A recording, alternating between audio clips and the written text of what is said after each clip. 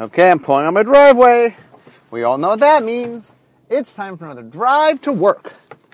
Okay, so the very second podcast I've ever did was a podcast on Zendikar. But what I found was, early on, I was getting the hang of things, and I was doing my podcast in a single, I was doing my reviews in a single podcast. And then as time went on, I started realizing I had a lot more to say, and so as I'm doing them now, Theros was the longest I've done so far, but that was 8, and normally I do 3 or 4. And so I realized I left a lot of good info on the table. And so I've also decided it's more interesting when I do individual expansions that I kind of want to talk about blocks. So I decided that the next 3 I'm going to talk about are the Zendikar block. So I will talk about Zendikar, then I will talk about Worldwake, and then I will talk about Rise of the Eldrazi. But I decided that I'm going to revisit first Zendikar, and I'm going to do card by card for Zendikar, which I never did the first time around. So in some ways, I'm not going to talk about how the whole set came together. I did that in that podcast. But I'm going to talk a lot of card stories, and that will fill in a lot of gaps of stuff that I didn't have a chance to talk about because I did it all in one podcast. And there was a lot to talk about with Zendikar. So I made a list of cards. It's a long list. But I figure people seem to like when I talk design, so I thought I would start up with Zendikar by the cards. Okay, we start with Archive Trap. It costs 3 blue and a blue. It's an instant trap. We'll get to that in a second. So what happens is it costs 5 mana, but if your opponent ever searches their library for 0 mana, you can mill them for 13. And you can pay 5 mana and mill them for 13 straight up. It's an instant for 3 UU. 3 blue and blue. When I say you, I mean blue. So let me talk a little bit about the traps. We knew we wanted traps because the flavor, as I explained in my Zendikar podcast, we started the whole design saying we wanted to do a land matter set. And then Creative came back and said, well, what if we do this adventure world, this sort of like Dungeons & Dragons, Indiana Jones, sort of like this adventure theme. And we said, okay, as soon as we heard Indiana Jones and dungeons, and we're like, okay, we need some traps. And originally, I think I talked about this, that we had traps, we had traps, maps, and chaps, which is what we call the allies. The maps ended up being the quests, and the chaps ended up being the allies. But we wanted to have a bunch of things that kind of hit the flavor of Adventure World. And so traps, originally, you play them face down, and your opponent knew you had a trap, but they didn't know what it was. And once the trap was played face down, then it was free if they hit the certain condition. So the idea was you warned your opponent that you were setting a trap, but they didn't know which trap it was. But the idea was they might know what traps exist, and so they would know what they had to play around. And so the idea was, oh, well, if you played around the things, then maybe you wouldn't hit the trap, but, ooh, which trap do I have? And at some point, you have to start taking guesses. Otherwise, you're playing around all the traps, which is super limiting. That was fun, but it turned out to be a little complex. It was wordy, and it turned out to be just easier to do them from your hand. And there was plenty of surprise value, in the sense that they were free if your opponent did a particular thing, got the feel of the trap. Also, some people, this wasn't me, but some people disliked the I'm telling you I have a trap, and would rather just spring the trap on you without you knowing. Because the flavor, they said, was you don't know there's a trap. But anyway, I liked the original version. I thought it played well, but there were a bunch of logistical reasons it didn't make sense. So I got that. Next, Arid Mesa and the enemy fetches, which have been getting lots of attention recently. So we had done ally fetches. What set did we do ally fetches in? We had done them in Onslaught. Is that correct?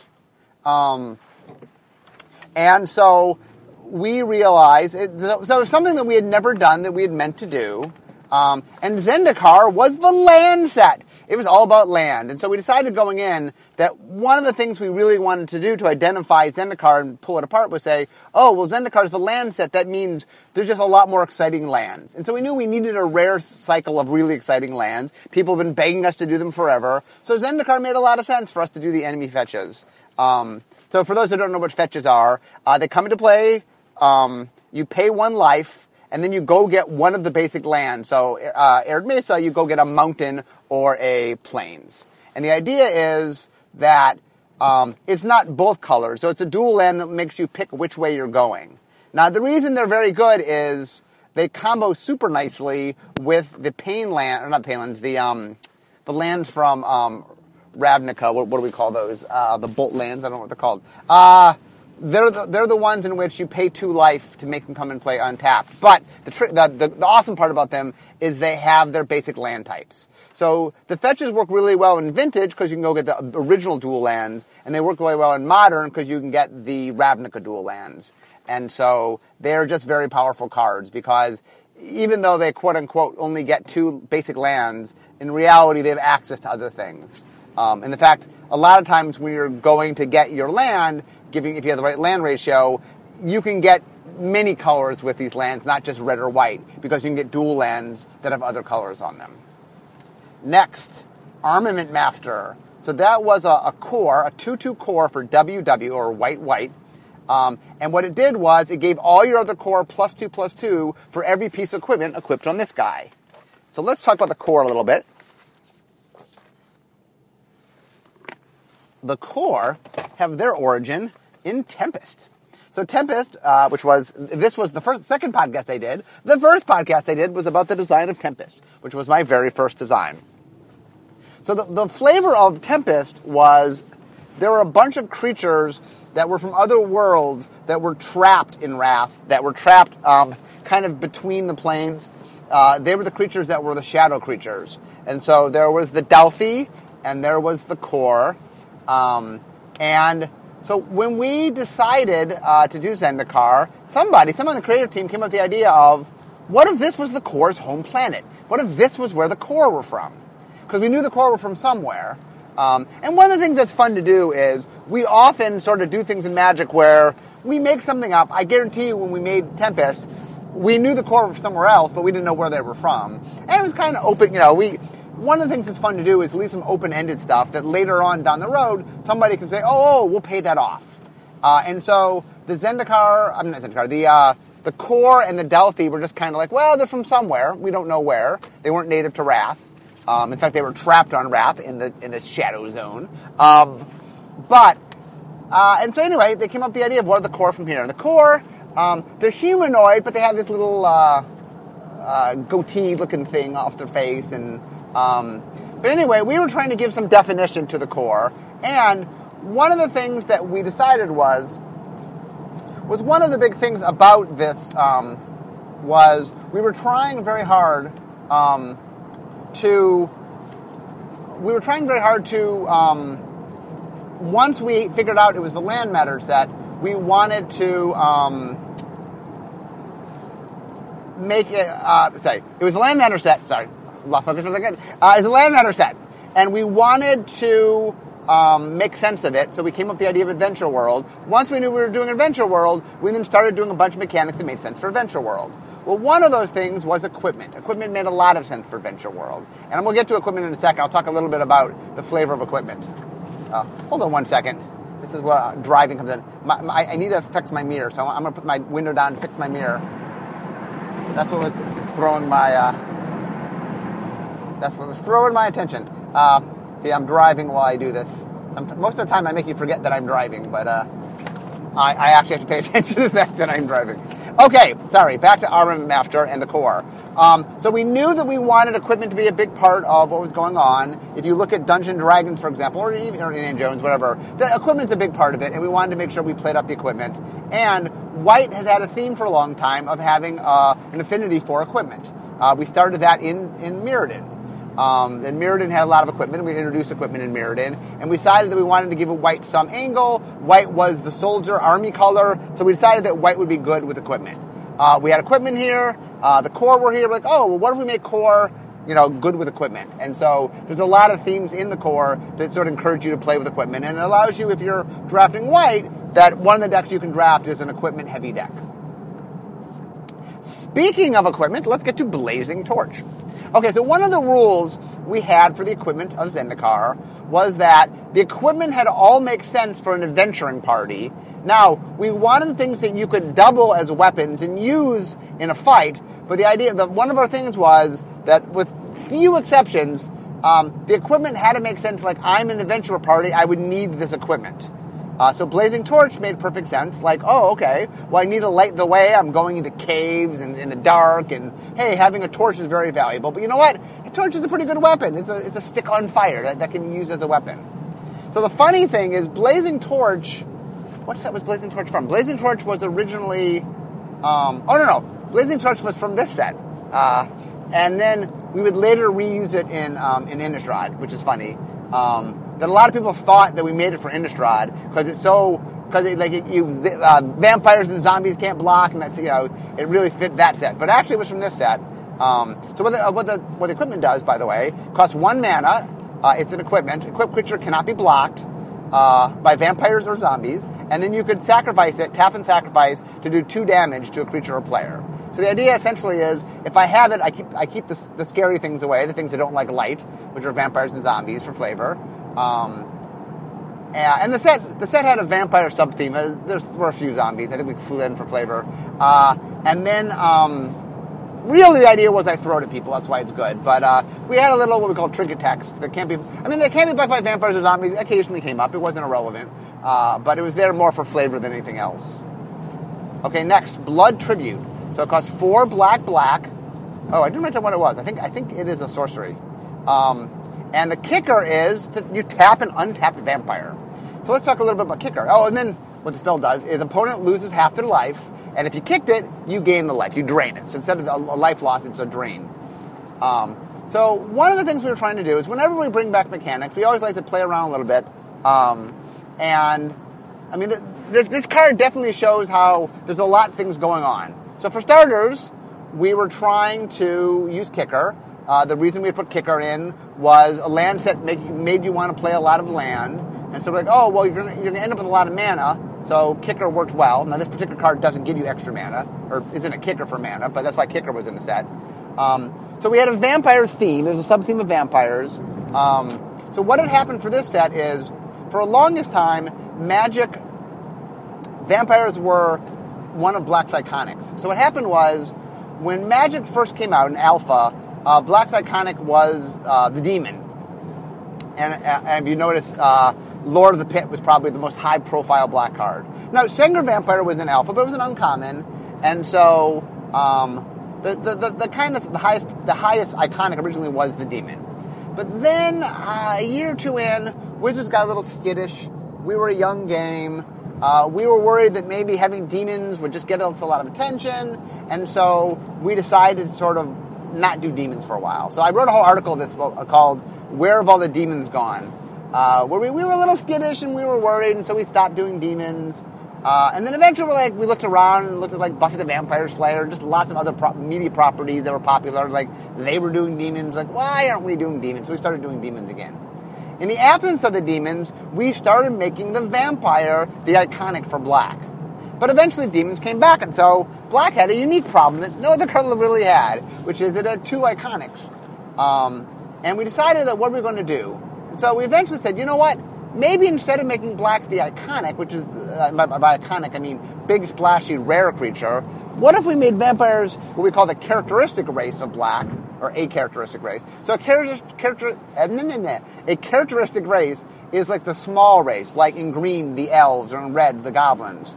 Now, Black had zombies, but we thought we might have some room to do vampires. So we said, well, what if some of the time the characteristic race of Black is vampires? Instead of being the big, iconic things, and that doesn't say we can't occasionally make rare, big vampires, but that we would make vampires something you would play a lot of, because there's a lot of flavor of, dens of vampires and stuff. And so, we, for the first time ever in Zendikar, they were uncommons. We had simple creatures that would be vampires. They weren't big, splashy things all the time. They could be small, simple things. Now, this particular card was playing into that, because the idea is, the kicker is I need to have a vampire. That if I have a vampire, instead of damaging you, I'm draining you. Now, you don't need a lot of vampires. This is what we call the Threshold 1 card, which meant you just need to have one vampire in play. But it did encourage you that if you were playing and you picked up this card, you kind of wanted to have a vampire. And so, clearly the vampire deck prioritized it, but not a bad card. And so, it just sort of said, okay, if I want to play this, I got to make sure I have a vampire. It also was us playing around a little with the kicker. I mean, we had done alternate kicker cost previously, last time we had done kicker, but it's fun to sort of, when you do kicker, it's neat that not all kicker costs are mana-based. Most of them were, which is why we brought it back. Okay, let's get to a different black card. Bloodghast. This was a very powerful card. So it was black and black, so 2 black. It was a vampire spirit that was a 2/1. It could not block. It had haste if opponent had 10 or less life.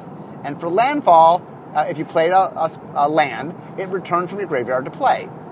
I think it came back to play... Oh, no, it wasn't tapped because it can't block. Okay, so there's a bunch of moving pieces going on here. So we like the idea of a rare zombie that could come back... Or not a zombie, it's a vampire. A rare vampire that could come back from the dead. It's an undead creature. We're like, oh, you keep thinking you kill it, but you don't. Vampires are hard to kill. You don't get that stake through the heart. It keeps coming back. Vampires will regenerate. I mean, not in magical terms, but in, real terms. Okay, so a couple things going on. The biggest concern was, I know development didn't want this thing to be a blocker, because the ability to keep coming back and constantly blocking was annoying. And so we have 2 choices, or a couple different choices. One choice is to have it come Black Bay tapped, which slows down its ability to block. And usually you don't want to attack with it. But the better choice is what we did here, is just, hey, we don't want it to block, say it can't block. One of the things we've learned over the years is that one of the best tools to do something is just either tell the player they can't do it or force the player to do it. I know, for example, when we get to Rise of Eldrazi, I'll tell that story again to Rise of Eldrazi, but sometimes if you want somebody to do something, you tell them to do it. And sometimes you don't want them to do something, just say they can't do it. And so Bloodghast very much was like, hey, guess what? You can't block. And now the haste of 10 or less life. So one of the themes that we wanted, I think this got added in development. I don't think we did this in design. Was the idea that we wanted a little theme for the vampires. And so the vampires ended up having this, if your opponent is 10 or less life, they get a bonus. And so what it did is it said to the vampires, hey, be an aggressive tribe. I mean, you want to be attacking. And then so we gave this one the little vampire rider, so that it had haste. So later on it became more powerful. You wanted to beat them down. Anyway, development really pushed this card. It ended up being very good. And I was happy. I like... this card did a lot of good things, It was a landfall card, which I always liked. It was a vampire card. It did a lot of things. Kosi's Trickster. So this is a Merfolk Wizard for a single blue mana. It's a 1/1. Whenever opponent shuffles, it gets a +1/+1 counter. So this is kind of the penance for us doing the enemy fetches. So one of the things that over the years we are very hesitant to put a lot of shuffling in. One of the things we realized is shuffling the library takes time, especially in tournaments, and there really is a cost every time you have to shuffle a library. In particular, we've been trying to lessen the library shuffling, and we've been trying to, as much as we can, make it happen at the end of your turn, so you can shuffle while your opponent's taking their turn, so no one's waiting for you to shuffle. We really wanted the fetches in here, and the other reason the fetches made a lot of sense, I didn't mention this when I talked about the fetches, was not only were they something that people wanted, but they played really well with landfall, which was the big mechanic of the block. Or of the set, I should say. The first 2 sets. The last set didn't have landfall. And so they played really well, but we felt a little guilty that we were introducing so much shuffling, and obviously they're rare, so limited it wasn't a giant deal, but in constructed, where these were really good cards, we were adding a lot. So this kind of was a little bit of a penance for trying to put a few more things in to sort of punish you a little bit for shuffling. This card isn't super strong, but anyway, I like it in the sense that we're just trying to sort of, if your opponent... One of the things that's fun is Magic has a lot of cards where if your opponent is always... Like, let's say your kitchen table, you play somebody, and you get used to what they play. Then we give you sideboard cards to kind of address things they're doing. So if your opponent's kind of abusing all the shuffling effects, like, well, you can throw this little guy in, and he gets pretty strong pretty fast if your opponent's not careful. Next, Crypt Ripper. It's a Shade. 2BB, 2/2 Shade. It has haste and has the Shade ability. Black mana, it gets +1/+1 until end of turn. So Frozen Shade, I think it was Frozen Shade, was in Alpha. Is that right? Alpha had a shade. I think it was Frozen Shade. So Richard introduced the concept of a black creature that kind of mystically could spend energy and it got stronger, but only until the end of the turn. And that's become kind of a staple black thing. In fact, normally they're shades. So one of the things that we had started doing shortly before Zendikar was during Future Sight, which actually was, a couple years before, we had rejiggered the creature keywords, and we had added some stuff to extra colors. So haste had been added to black. Haste originally was really only in red. We said we needed a second color to have it, and I felt like black was the color that could give us more things that were different than what red would give us. It ended up going green, tertiary, something they use for constructed, but in limited you don't see it too much because it doesn't show up in common. But anyway, one of the fun things to do as a designer is to take things that are staples of a color and cross them together. And so shades, that's a classic black thing. Haste, that's a classic black thing, as a Future Sight. And so this is hey, what's kind of cool? How about a hasty shade? In fact, I'm pretty sure I believe the latest name of this card was Hasty Shade. The other reason this is particularly good is we're trying to enable you to have an environment with lots of mana. This guy is really good later when you have lots of mana. And that's why the haste is interesting in this set. A Hasty Shade is not necessarily all that interesting in the average set. It's okay. But in this set in which you just have more mana than general, meaning I could draw this late game and have a lot of mana in play. And this thing can hit pretty hard if you have a lot of mana, especially if you have a lot of black mana. The set also had this vampire theme, so we were trying to reward you that one of the things you actually could draft was it was possible to draft a mono black deck. So this is one of those cards that a mono black deck could play. And it's the kind of thing that people might take, but the mono black deck would take faster. Day of Judgment. So it's a sorcery for 2 white and a white. Destroy all creatures. Simple. So what happened was Wrath of God had a couple issues with it. The biggest issue was we'd started to sour on what we call Bury, which is destroy creatures they cannot regenerate, for a couple reasons. Originally it was we feel we were just hosing Regenerate, and then eventually we're like, you know what, Regenerate's confusing. We started using Regenerate less, and we're like, let's not bring Regenerate up. Let's just refer to Regenerate. A, to not hose it, and B, just we don't need to bring it up as much. On top of that, Wrath of God is a little weird in that, I understand in Theros there are gods, but the idea of a spell, I think it was meant to be metaphorical in Wrath of God, much like a Wrath of God, you are destroying all the creatures. But anyway, it read kind of weird to some people, and so we decided we wanted to rename it, give it a different name, and we wanted to get rid of the Bury. We wanted to change it mechanically. So we made a brand new card called Day of Judgment, which showed up here for the first time. So this was sort of Wrath 2.0.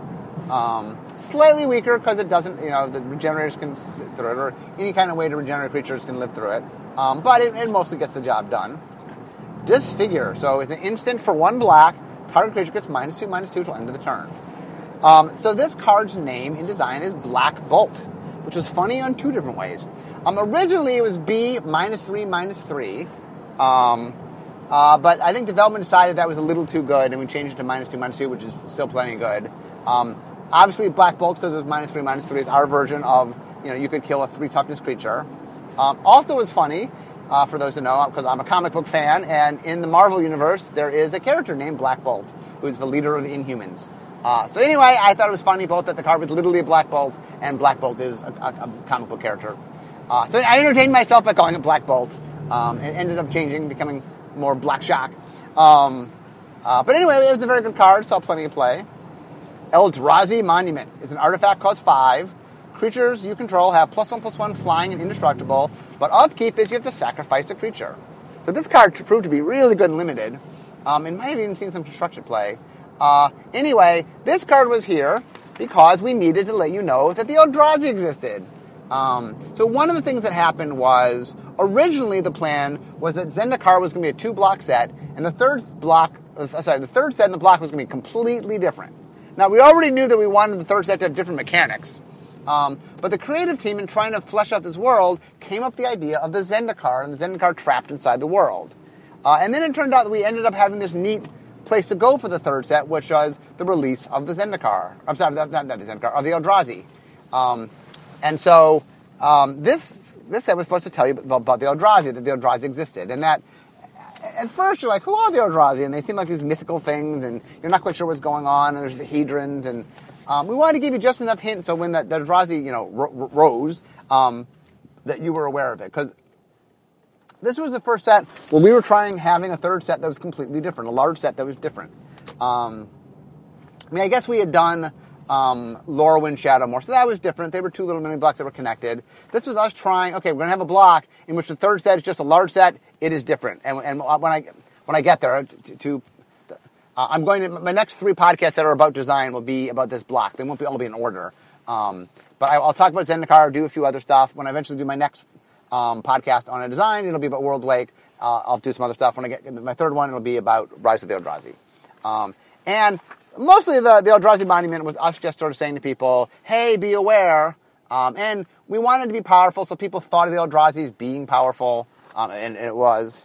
But anyway, it was there, we were setting ourselves up. And it's kind of neat because we didn't plan to stay on Zendikar. We actually were planning to leave the plane and go someplace else. And when Creative came up with this idea, their worry was building another world with a lot of energy. They're like, well, what if we could change this world in a way that we can reuse a lot of the creative, but have something that's a giant enough shift that it made sense that we were going to new mechanics. I'll get to more of that when we get to Rise of the Eldrazi. Next, we have Electropotence, which is an enchantment for 2 and a red. It says whenever a creature enters the battlefield, you may pay 2 and a red to do damage equal to that creature's power to target creature or player. So this card started, as cards like this often do, without any payment. I think it just happened when you played the card. It ended up being a little bit too combo-y, that there's ways to get a whole bunch of creatures in play at once, and then it was doing crazy amounts of damage.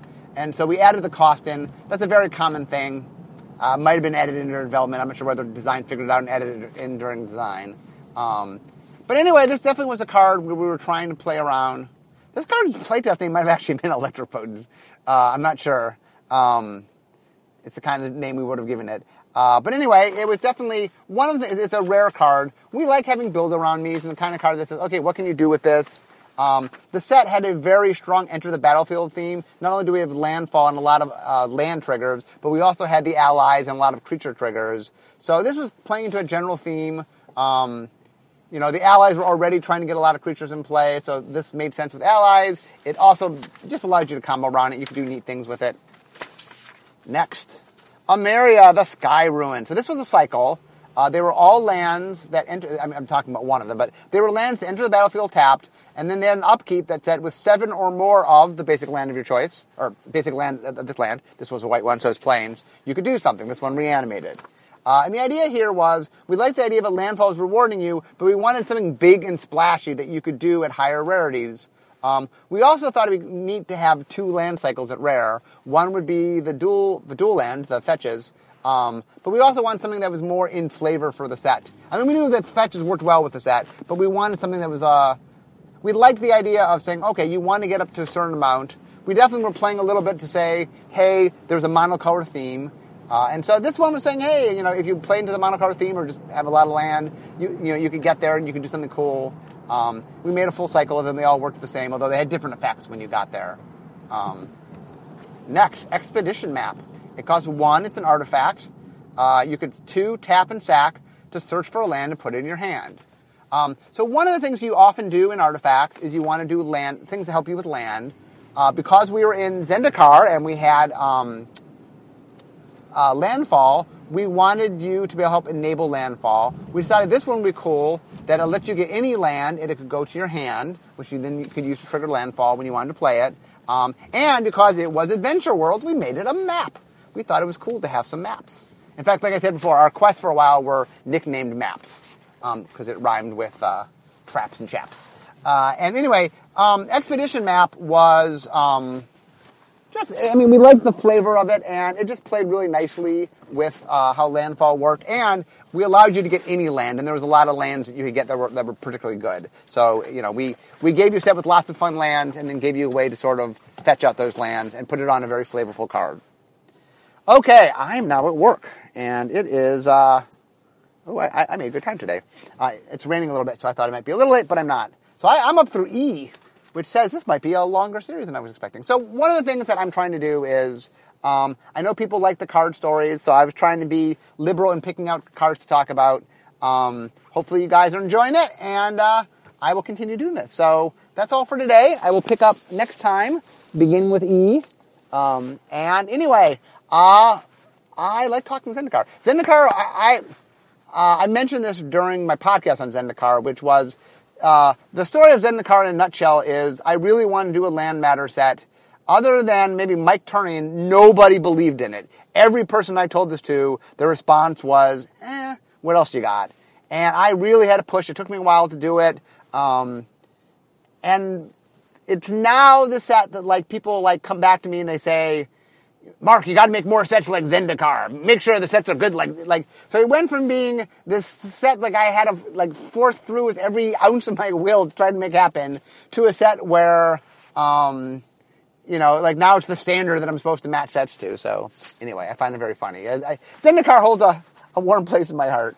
I fought very, very hard for Zendikar, and I'm happy that it all worked out so well. Anyway, I always love talking about magic, and I love talking about Zendikar. But even more, I like making magic. So it's time for me to go. So thank you guys very much. It's fun talking Zendikar today, and I'll see you next time.